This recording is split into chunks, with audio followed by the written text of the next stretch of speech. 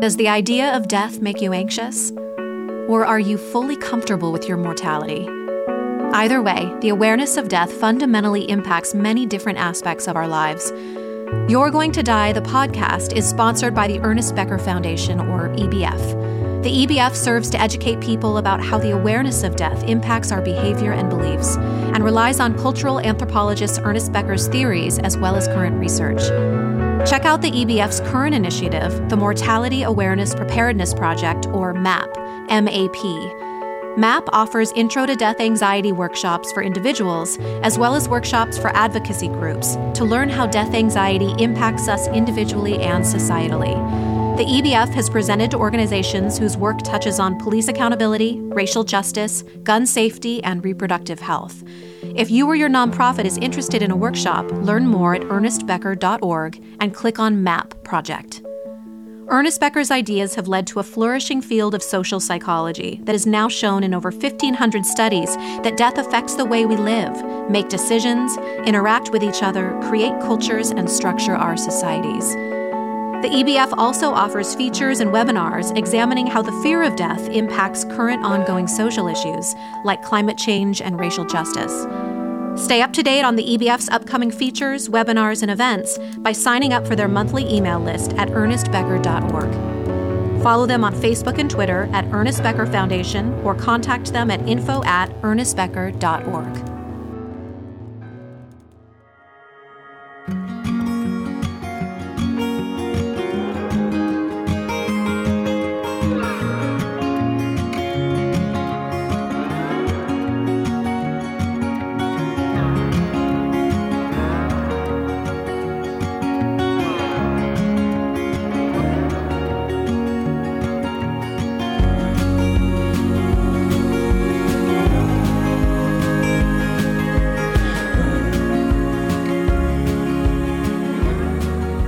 Hello, welcome to You're Going to Die, the podcast, your creatively conscious mortality podcast.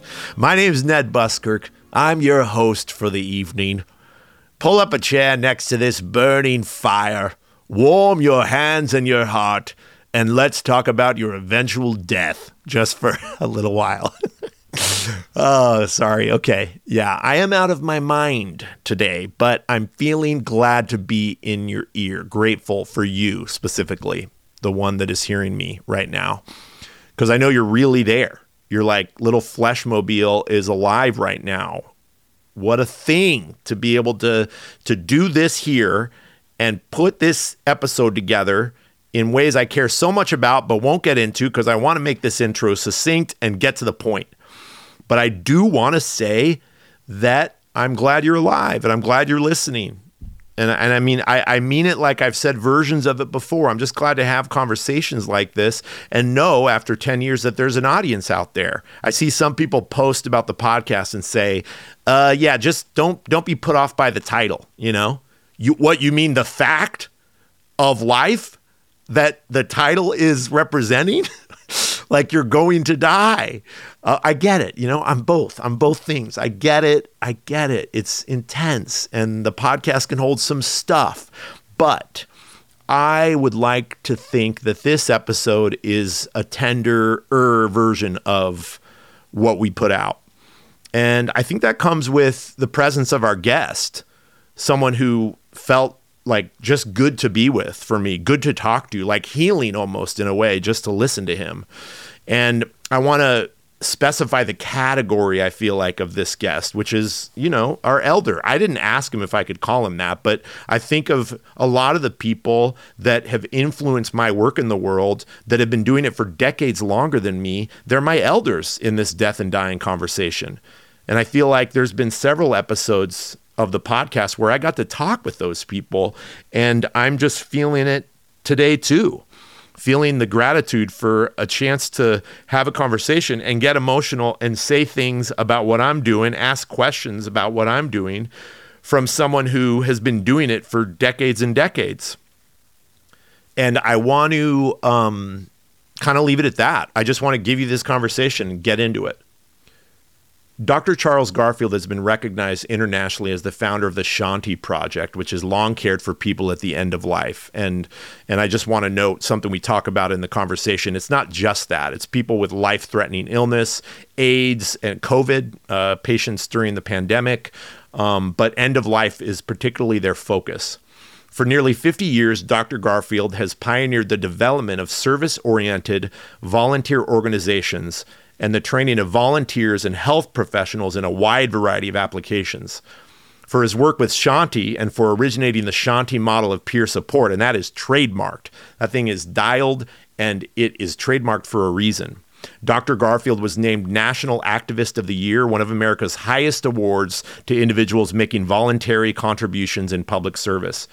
For over 4 decades, Dr. Garfield served as clinical professor of psychology in the Department of Psychiatry at the University of California School of Medicine at San Francisco.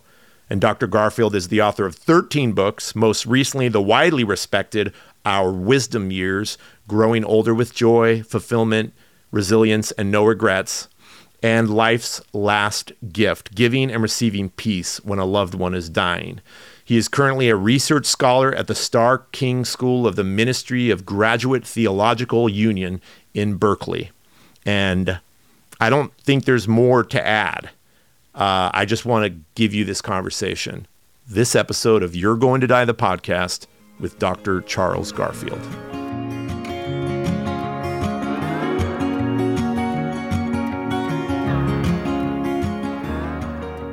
Well, I could probably start best by saying that I've been doing this work with people at the end of life, both people who are dying and also people who are contemplating mortality, for almost 50 years.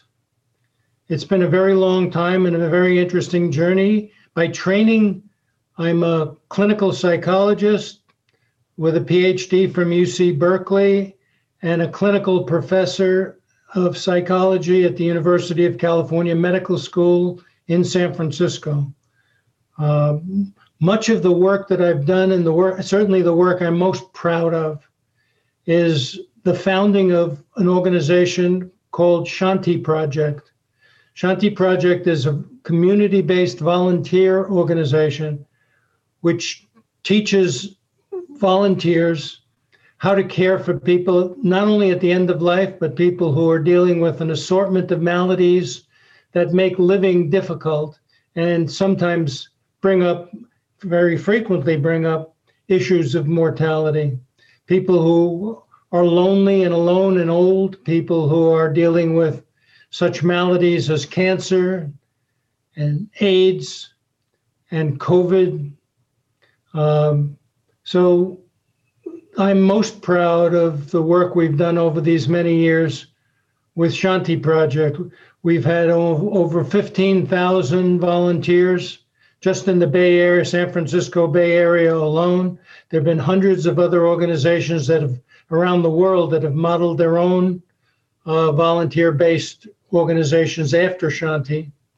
And much of what I've learned about mortality and about dying and about end-of-life care stems from my work with Shanti Project. Thank you for that. I think when we talked, the first time we ever talked, I got to share a little bit with you and about my story that led to doing this work and really like all the way back, the loss of my mom in particular, but the things that I've gone through that even have you and I talking today, connects all the way back. And I guess I'm wondering what your version of that story is. Like, when was it in school that you started to have interest in this particular work? What is that journey for you? Yeah, it's an interesting question. That the origin story of my interest in mortality and death and end-of-life care really stems from the death of my grandfather in 1973, which was the year before I founded Shanti Project. I was very close to my maternal grandfather, and his death was quite a jolt. I went from not understanding anything and not really thinking much about death to realizing that we're all subject to mortality concerns. And I finished my doctorate not long after that and decided that the best use of my training as a clinical psychologist would be to work with people who were seriously ill, who were facing their own mortality, their own end of life situation, and to engage in a kind of dialogue with them in order to assist them in understanding how to cope more effectively with what is, for all of us, a very challenging situation. I wanted to use those skills that I had learned in a wonderful doctoral program in clinical psychology to benefit people who were really up against it in the sense that they had terminal diagnoses often and were not going to live very long, sometimes weeks, sometimes months, and were, for the very first time, contemplating their own end, their own mortality. When those years around your grandfather's death, is there a way about how he died that you wanted to emulate or magnify or inspired you into what could be possible for the dying, or is there a way that he didn't die that really affected you in a way that you suddenly felt the fire to pursue this particular work? It's a wonderful question. The answer is both of those possibilities existed at the time. In other words, there were things about my grandfather's death that I did not want to emulate, that I learned to avoid. He died in an inner city hospital on a gurney in the hallway because there was no room for him. And he was alone, and he needed to go to the bathroom. He needed food. He needed attention. And there simply was not that available to him at the time. And so I would spend hours with him simply talking about his life, helping him get to the bathroom, helping him get food, helping get nurses to attend to his pain. And I realized that my presence there as a compassionate witness, as somebody who really loved him and cared about him, was absolutely instrumental in giving him any comfort at all during a very difficult situation. So I learned what doesn't work for people, namely being ignored at the end of life and not having enough support, and what does work, having somebody who really understands how to connect, how to speak from the heart and listen from the heart and act from the heart, so as to make it a more, how shall I say, comfortable and less traumatizing experience. Thank you for sharing that. My sense of you is, in the little time we spent together talking, is your heartfelt intention and intuition. And that might be hard to speak to about your own self, but I wonder, back then when you were young, I mean, how old were you when you were with your grandfather holding that space? And was there a familiarity where your inner landscape or something inside you really found ease or a connection to being that for your grandfather? Or was it like really uncomfortable and really hard? I mean, obviously I'm sure it maybe was a mix experience because it was your grandfather, but I'm so curious to know at that age, in a way that I wonder, do I relate when I decide to sign up to go and visit hospice patients? Like, I'm drawn to the space and I want to be in it, even though it's sometimes really uncomfortable and heartbreaking. There's something in me that felt, even at a young age, like I want to be here. And I wonder if you had that feeling or something like it. I had exactly that feeling, Ned. It was much more difficult for me to not be with my grandfather than to be with him. I wanted to be there. It was important for me personally to be there. I felt like I was not abandoning him, especially in a time of great need, that it was not so much that I was intimidated by the situation, although it was complicated and painful. What was intimidating was not being there when I had to go home, when I had to leave him. And I was tormented by these images of this poor man lying on a gurney, or later on, and he finally got a bed, alone during the most arduous time in his life. You don't abandon people when they need you most. You don't throw people away like old shoes. If you love somebody, you demonstrate that by stepping up, by being there. As I said, by speaking, listening, and acting from the heart, by being a compassionate witness, by being a compassionate caregiver. All of those things are things that people can learn. You can learn all of those things. And what you can't learn, unless you really think it through, is the intention to be there no matter what. That doesn't mean you don't care for yourself. It doesn't mean you don't have limits. It just means that you spend as much time and as much of your precious energy supporting them as you possibly can. Yeah, thank you. How old were you? I was 26 at the time. Yeah. Wow. Yeah. When my mom died, I was 26.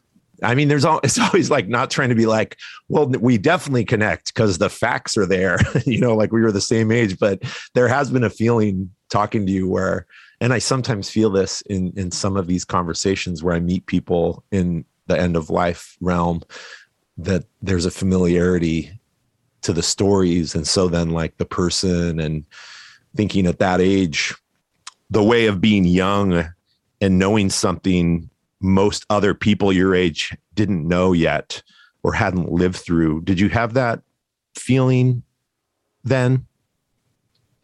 Yeah, it was very clear that other 26-year-olds were not thinking about the things that I was thinking about. Yeah. And it was age appropriate for them. It was 26-year-olds are filled with life and filled with a sense of, might I say, their own alleged immortality. They feel like they're not vulnerable in any way, that they're invulnerable, and that's the way 26-year-olds feel.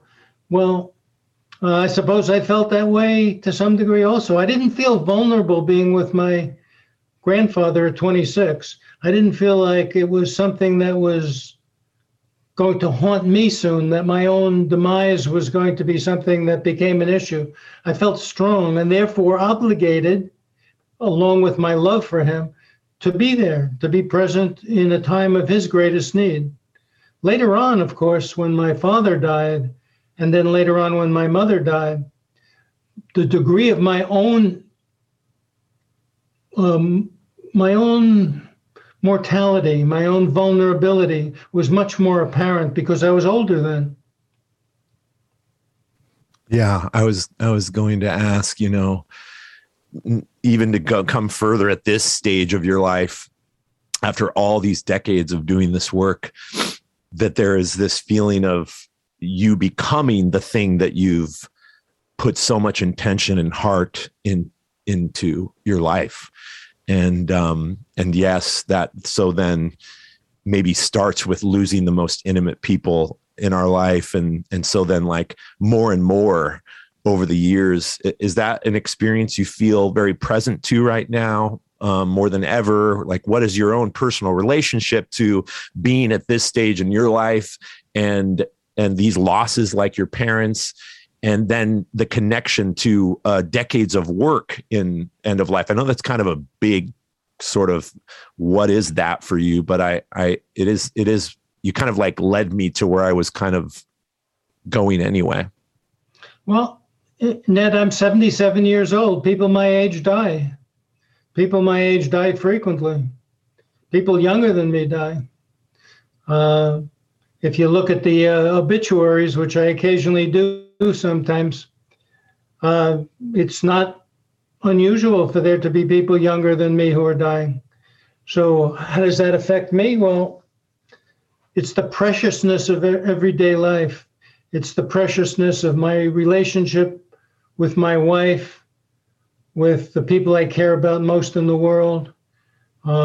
It's the preciousness of time and how I use my time. There's a sense of mortality leading to a strong feeling of making the best use of what I have left, and also reflecting back on history, on my own personal history, and asking myself the question, how do I feel about the way I've used my life and lived my life? And for the most part, I feel grateful and wonderful about how it's all transpired. If I have another 10 years, who knows, if I have another 20 years, that would be lovely.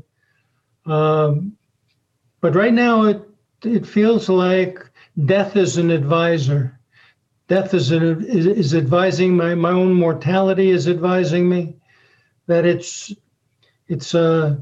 as if the strongest mentor I have now is my own finitude, my own the life that I have left, the amount of life I have left, and what that means is my greatest advisor right now, my strongest advisor.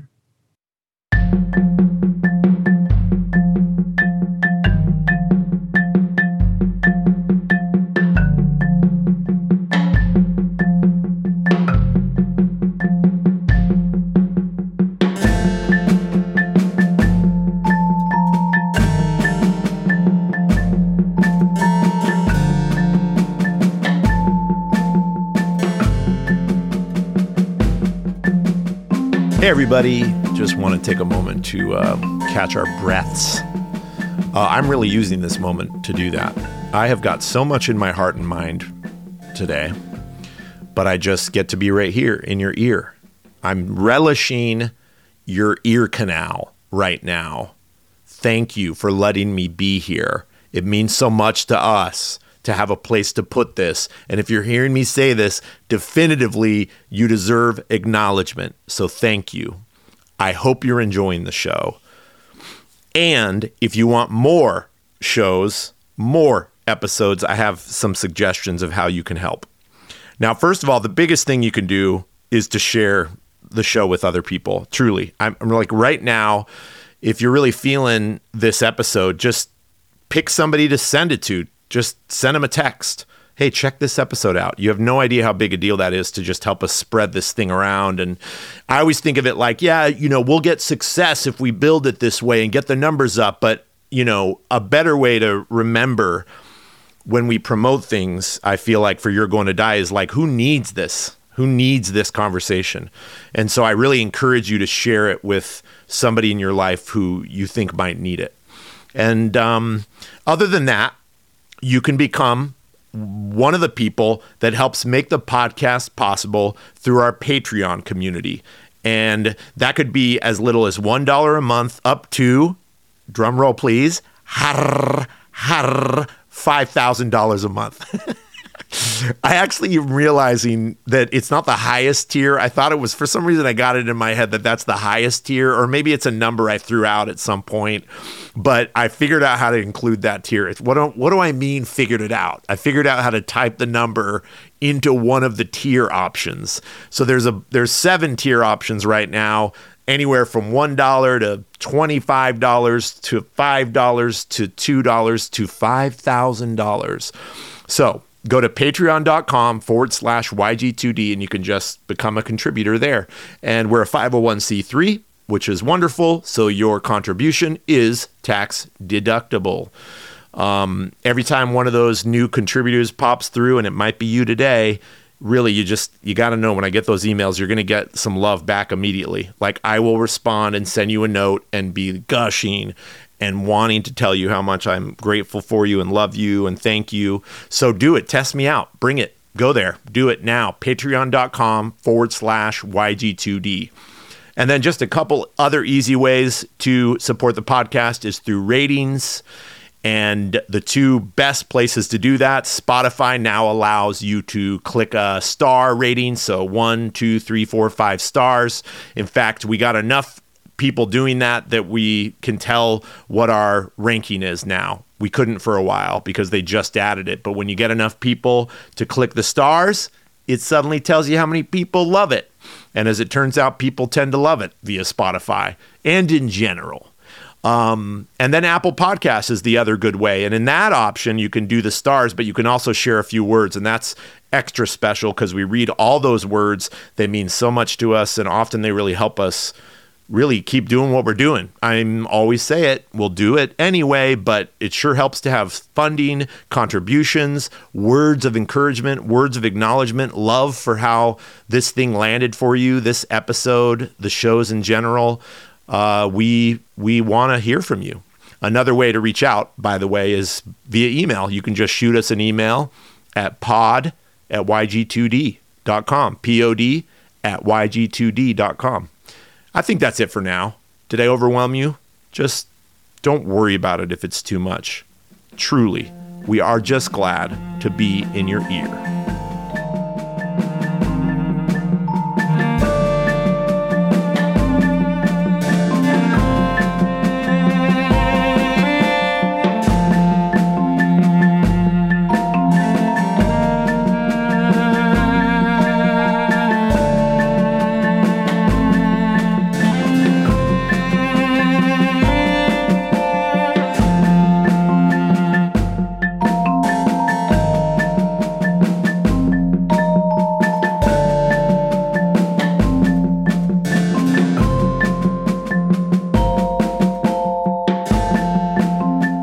So one of the accidental themes of this episode is our relationship to elders.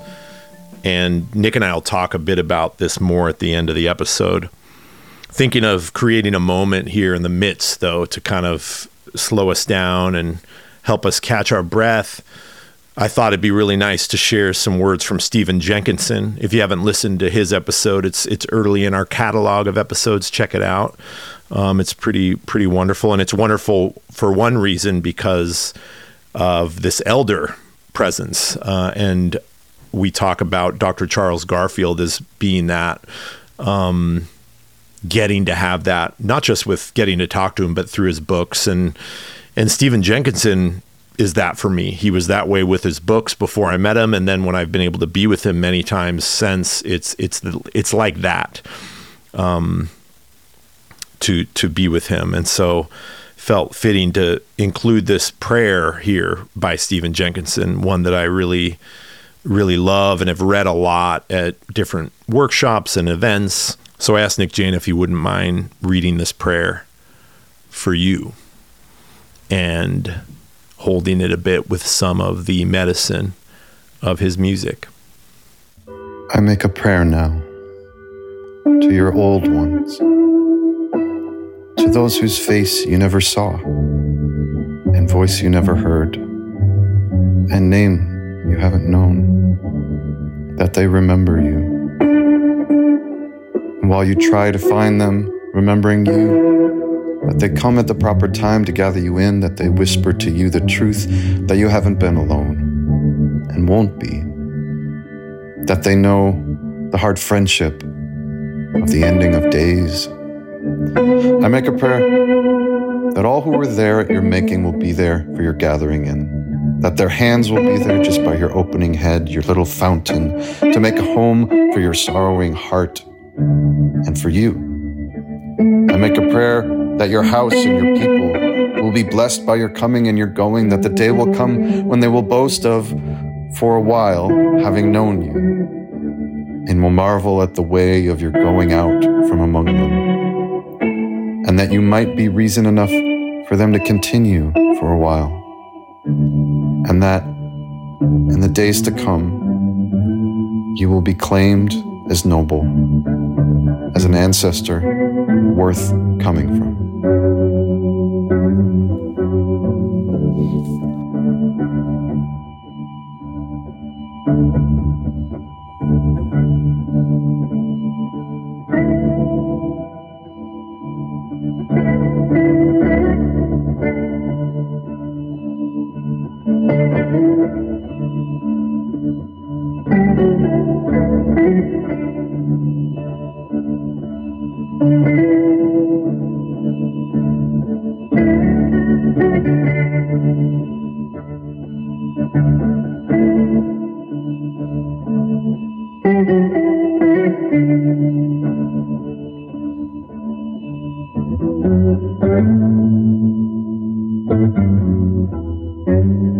There was something about the situation that was familiar to me, even though I had never been in it before. I understood loneliness because as a child, there was a considerable amount of loneliness in my life, especially as a young child. So when I saw that loneliness in my grandfather's situation, I recognized it. It was almost as if, even though he was the first person I had ever been close to who died, there was almost a sense of familiarity that I had been there before. I think all of us, if we ask ourselves the question, when have we been most alone? When have we been most alone in our lives where somebody didn't step up? That's the basic existential challenge of many people facing their own end. And I realized that I could step up, that I could be there, that I could help mitigate and minimize the loneliness, and to help in concrete ways, and help in just simply by presence, by being, as I say, a compassionate witness. That was something that I could do just by being the best of myself and engaging in conversation and engaging in deathbed conversation and doing whatever it is he most wanted me to do. Thank you for that, Charles. I thinking all along while you're describing that time, what I think maybe has been missing in our culture, maybe specifically here in the States, but this sense that, and I feel like Stephen Jenkinson, I don't know if you know much of his work, but he's had a pretty big influence on me in this way, that we're adverse or not, we often don't feel capable of filling the role of taking care of each other at the end of life in particular.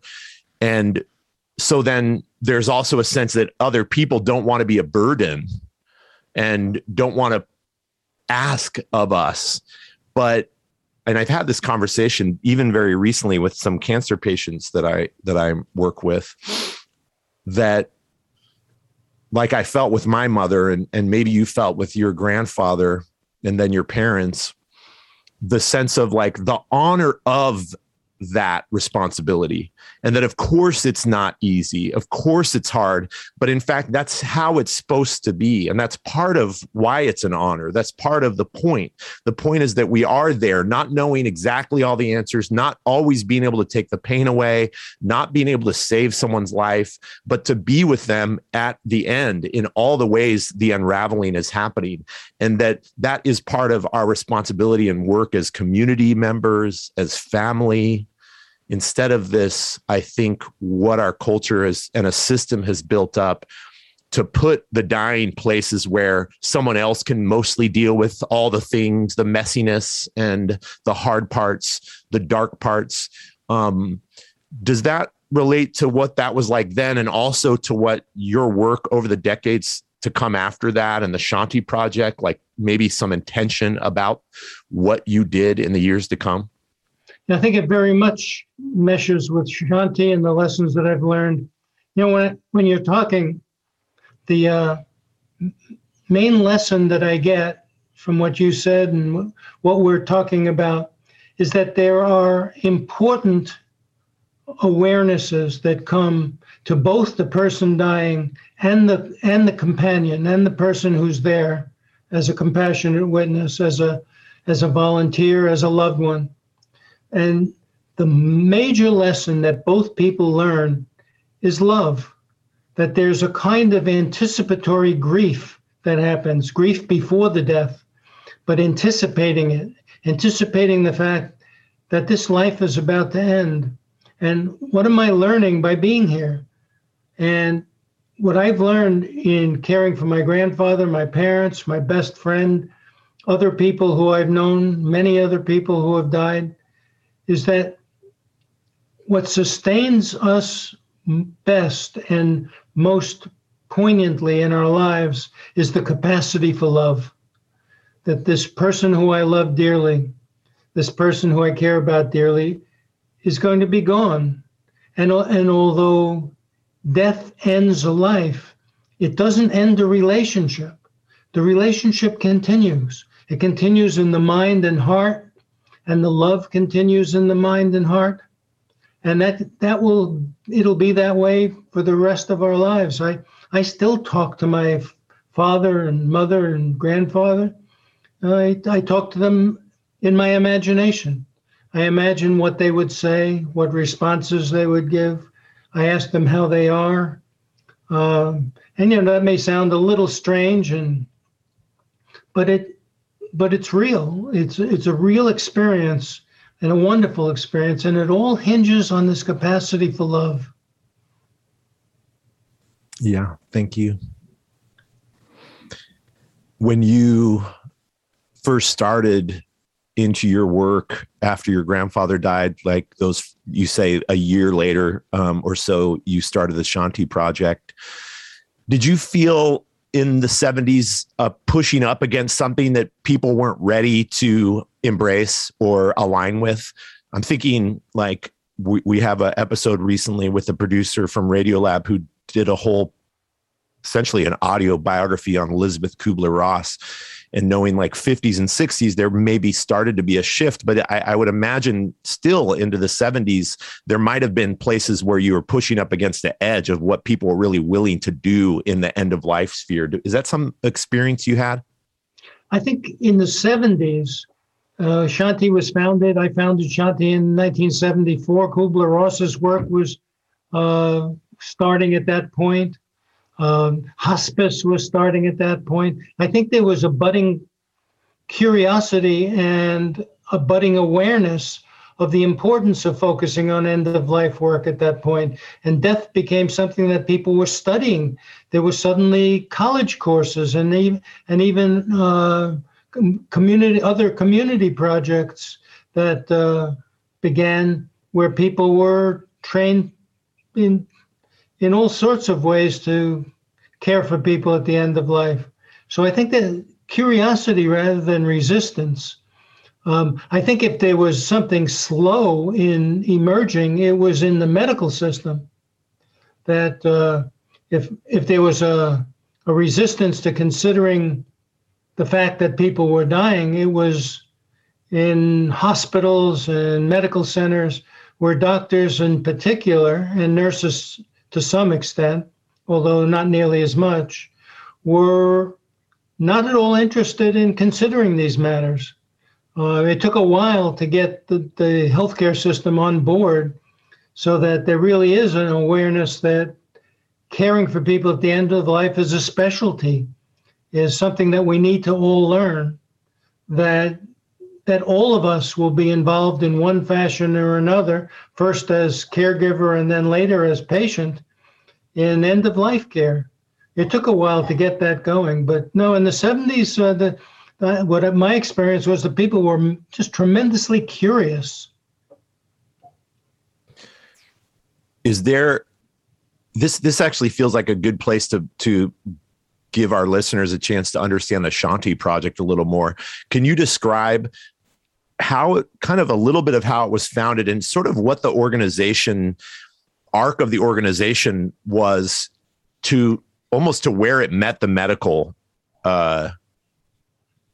context? Because it sounds like, it's not like you were implementing something in a hospital, you were creating something outside of that system, but that it met up against the medical system.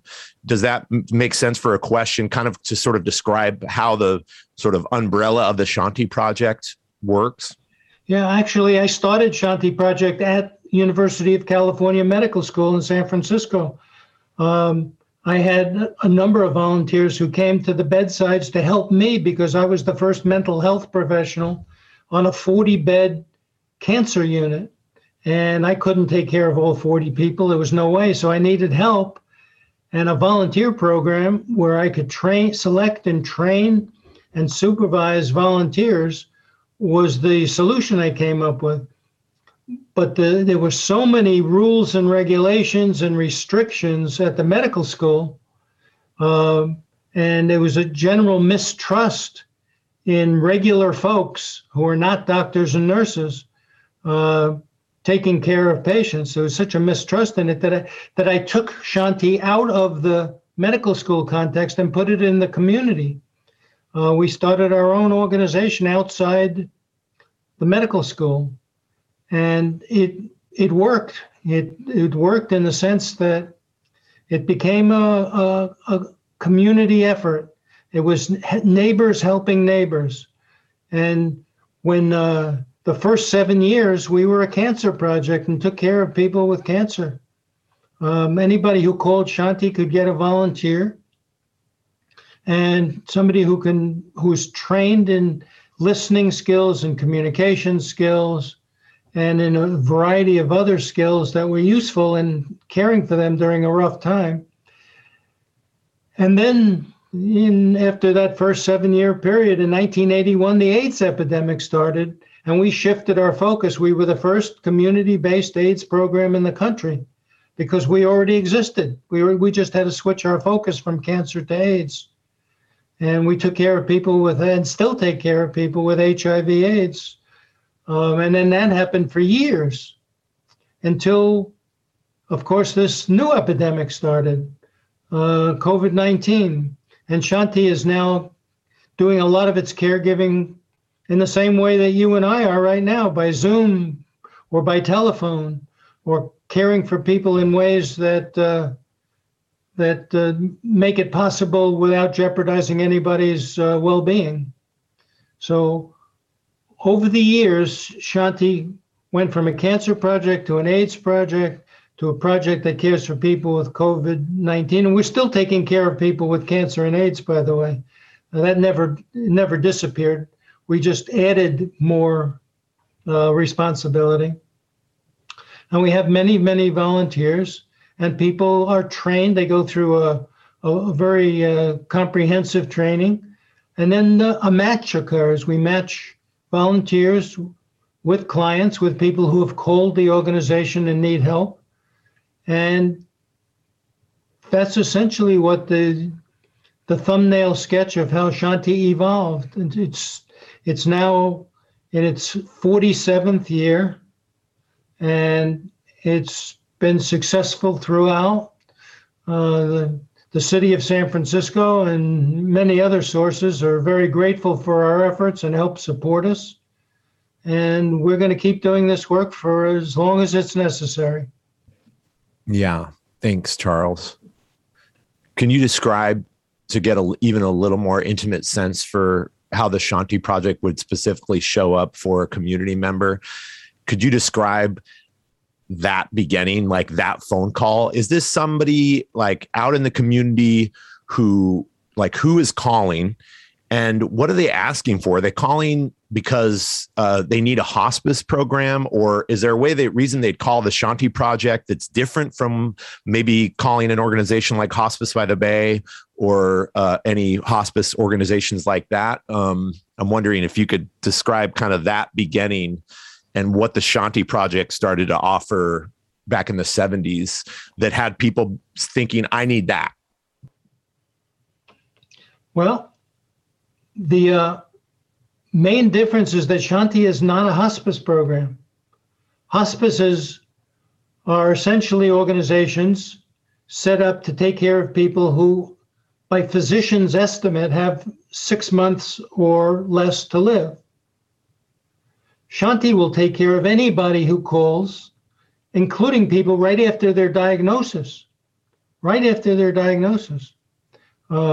So we take care of people during the very long arc of their experience. And many of the people that Shanti cares for now, people with AIDS or people with COVID, are not going to die at all in the near term from their disease. They're just trying to cope with a chronic ailment, a chronic illness. So there's really a considerable difference between hospice and Shanti. Yeah. It's important to realize that distinction, and we send the volunteers out to care for people who are struggling with living, not necessarily facing their own death in an intimate sense. I see. I'm glad I asked. And do you remember a time in the beginning, thinking of you going into the hospitals at UC Medical, that you were the only one going to the bedsides at first, or to see these patients in the beginning of Shanti Project? Was there a time when you were doing a lot of the visits, and then it transitioned into a time where you were running the organization more? And what was that shift like? Was there a feeling like you missed being with the patients one-on-one, or the people that you were serving one-on-one? Or have you always kept that as a part of your work over the decades? I've always kept it as part of the work. I knew that I had to have clients of my own. And sometimes it was only one person. Sometimes I was caring for my father or my mother or my best friend or a Shanti client that people thought I would be uniquely suited for. But I always kept my close connection to people who are clients who are struggling with their own illnesses, their own situations, their own challenges. Yes, I did go from being the person who took care of folks at the bedside, pretty much 8-hour shifts, sometimes longer, to somebody who was supervising other people doing the same work. But I never left the bedside. I've always been there. Yeah, I'm not surprised. Charles, it's like I both have a sense for you as maybe having been someone who had kind of an even understanding for this and the need for it, the work and the need for the Shanti Project through and through, and that it was steady and clear, and the connections, there's a thread that runs through all the decades. But I also wonder if there were times when you were struck by revelations, and having moments where you saw clearer than ever, maybe from these like moments specifically with the patients that you were visiting, almost like, I think we talked about this a little bit during our first phone call, but this idea that there's following a bliss around knowing this is your work and your purpose. And that, do you remember specific moments like that, that really were pivotal for you to keep moving forth? Or was it more like a steady, because just even that it took only a year after your grandfather's death to start the Shanti Project feels like the connections were strong and almost tight in the timeline of this story. Can you speak to some of that a little bit? Yeah, I was very aware early that this was the work for me, that I was following my bliss. And if you ask me, how did I know? It was the gratitude that people expressed. I had gone through a doctoral program, as I said, in clinical psychology. I wanted to be a helper. I wanted to serve human beings who were in tough situations. And the best use of my skills was at the bedside of people who were dealing with end-of-life concerns. And it was very, very clear to me that it was the gratitude that people expressed when they said to me that I really made a difference in their lives now that time was short, that it was really something that mattered to them a great deal. And for me, that was all I needed to hear. That gratitude taught me that I was doing the work that I was constitutionally suited to do, that it was the work that I came here to do. If there's any way of saying what is the perfect work for a human being to be doing, I was fortunate enough to have found it in my 20s. And it was so clear that it was my work. It was the work that I needed to be doing.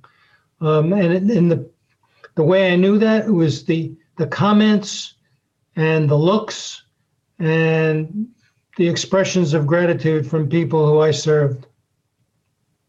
Yeah, I'm just smiling. Thank you for that. Thank you for sharing all that. I know that you've written, 13 books, and I'm wondering about the other work that's emerged from these decades of doing the Shanti Project that maybe aren't exactly, they're connected to the Shanti Project, but they're not included in the Shanti Project. Can you talk a little bit about that, about your writing and these books? And I know it's a lot over the years that you've published and other things that you might have done.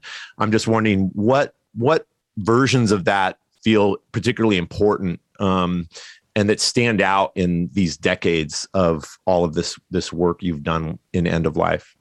Well, there have been many books. I seem to be a fairly prolific writer. I've always had the sense that I did not want the lessons I learned at the bedside and from Shanti work to be an oral tradition. I needed to get it down on paper. I needed to get these awarenesses down. So I wrote books, and probably the most important book that I wrote that really captures a lot of what we've been talking about and captures nearly a half a century of work with people at the end of life is a book called Life's Last Gift, Giving and Receiving Peace When a Loved One is Dying. And Life's Last Gift really does focus on 9 commitments that people can make to loved ones when they're at the end of their lives. Now, you mentioned, are there books that were offshoots of Shanti work that may not be specifically end of life?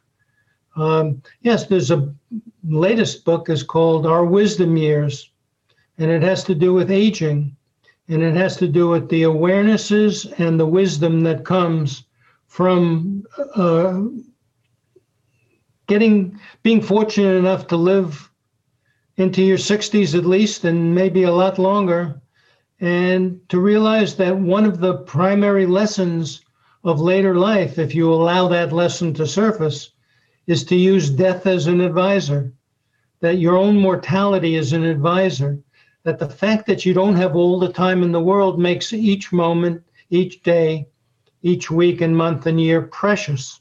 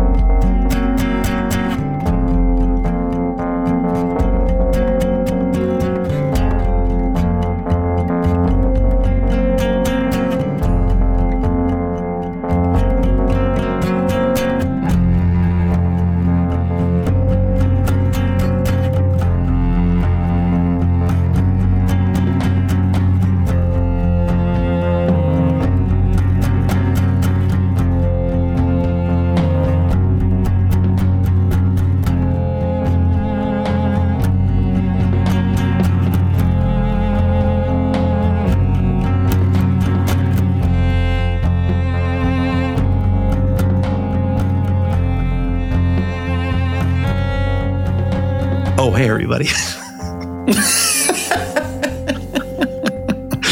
Nick. Okay. First of all, thanks to Charles Garfield. Thanks to Charles Garfield for that conversation. I know I said a version of this in the introduction, but it was really nice we got a couple times. We got a couple chances to connect, and not just the recording. And it felt really good to get to be with him and learn from him and listen and share with him what I'm up to.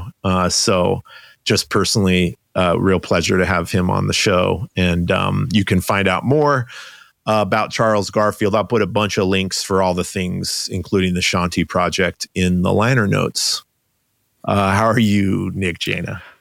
It made me think of like a family at a restaurant, and the waiter walks up and the mother's like, I told you to get your elbows off the... Oh, hello. How are you? Yes. We'll have the chicken chow mein. Yeah. Legs up. That's it. That's it. How are you doing today? I'm great. Just at my parents' house, speaking of elders, speaking of elderhood, speaking of finding those, I was... we had another great episode that I thought of a lot during this one with Stephen Jenkinson. The title of that episode is "What the Hell Happened to Elderhood?" Right. And I remember talking to a Bolivian friend of mine recommending the episode to him because my friend is a poet and Stephen Jenkinson is a poet, and he looked at the title and he was like, elderhood, what does that word mean? He's like, I know hood is like a part of town, right? Oh. I was like, oh yeah, no, it's not a neighborhood, but actually it kind of is a neighborhood.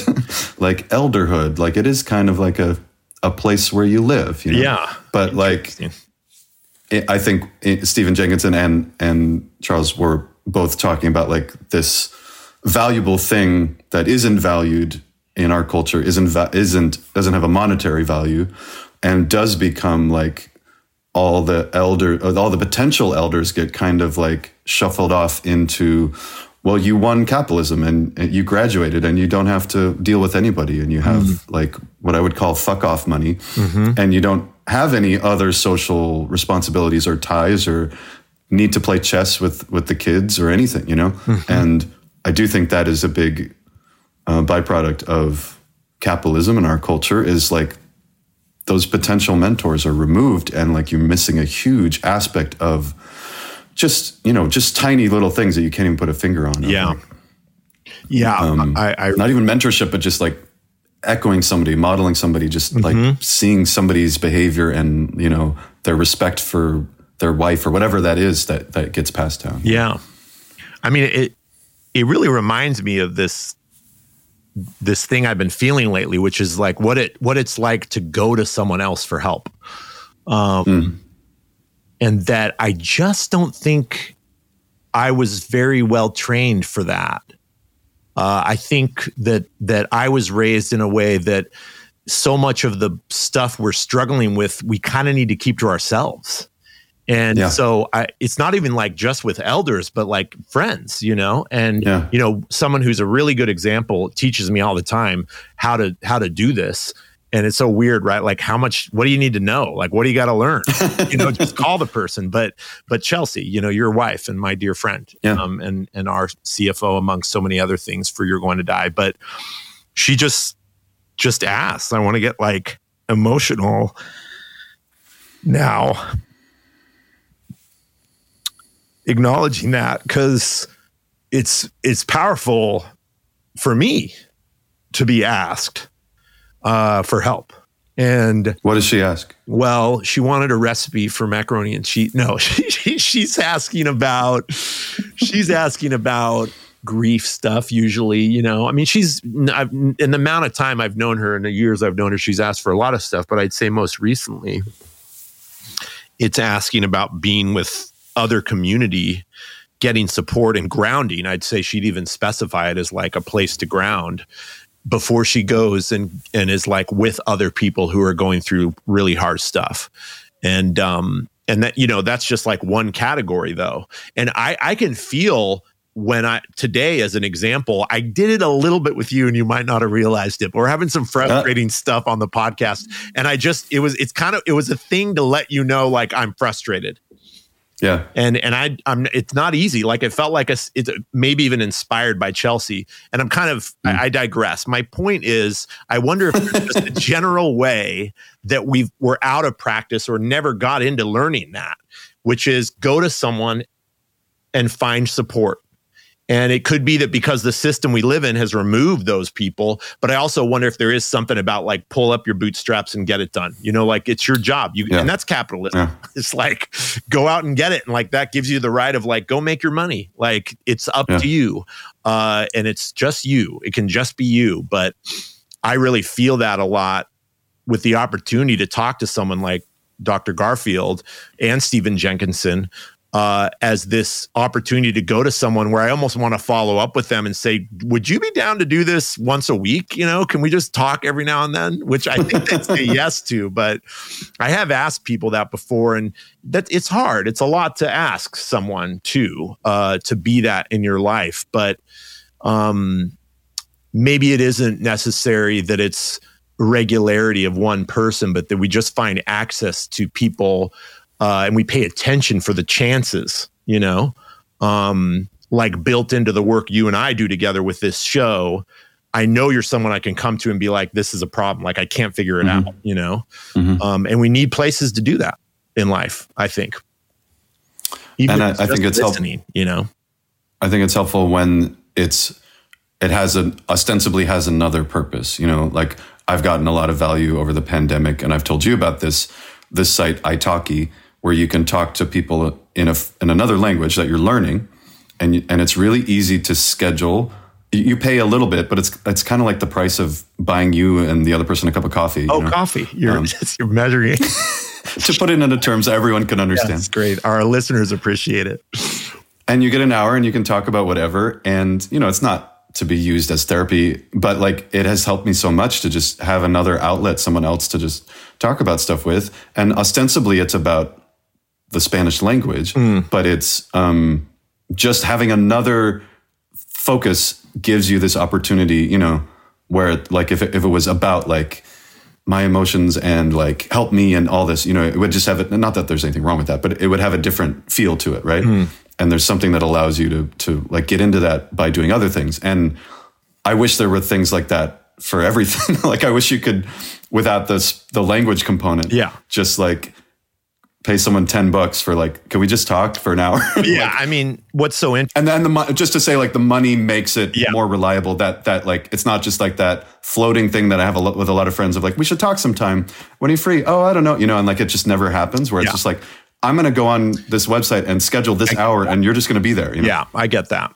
I've been trying to and have succeeded at creating that kind of opportunity with our nonprofit where it's this one-on-one chance to be with other people that need to be listened to. And it's like the most intimate version of the workshops, the open mics, like all of our other events. And I think that's what you're describing. There is something about it. Actually, we're getting into the money thing a little bit, maybe too much, but what I like is it's the consistency and that having that, and we built it in as like, it's a contribution to the nonprofit to make more of this possible for more people. The money makes it more accountable. The money makes it so that you just don't put it off. Absolutely. And it can be a very small amount. And it actually doesn't matter which way, at least for me, it doesn't matter which way the money's going, because I get paid for that and I also pay for it. And it's like both ways make it more accountable than if it's just this floating thing. I get that. And but to your point, it's like more than even any of the ways to have it happen, there's the like need to have it be regular, the consistency with which you can check in with somebody. And, but it's like, it's nice to think about that ideal possibility. And also just to do the work of creating a list of people that you can go to with the hardest stuff you're dealing with. Yeah. And I feel like, someone like Chelsea's taught me that. I think, I'm on a list of people she can go to, and she's on mine.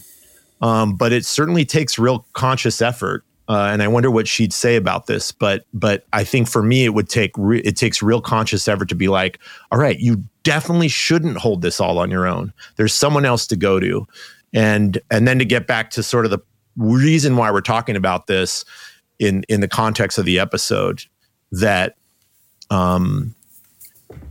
we need more places to go to be with people that have the experience. And you know what? That doesn't mean that we're having someone that has the wisdom or even the answers, but they have listening that is supported by decades more of being alive, being in the world, doing work like they've done. And that's what I felt like with Dr. Garfield. I can't tell you why I learned this from him, but the being with him, his understanding, the emotions that connected. And I talk about it like this sometimes in our grief workshops. Maybe you couldn't relate to this, but the idea that like, it's not exactly the stories that are matching, it's like what we've been through, even if it's some specific kind of loss or even specific kind of work, it's like our human being through those stories is what connects.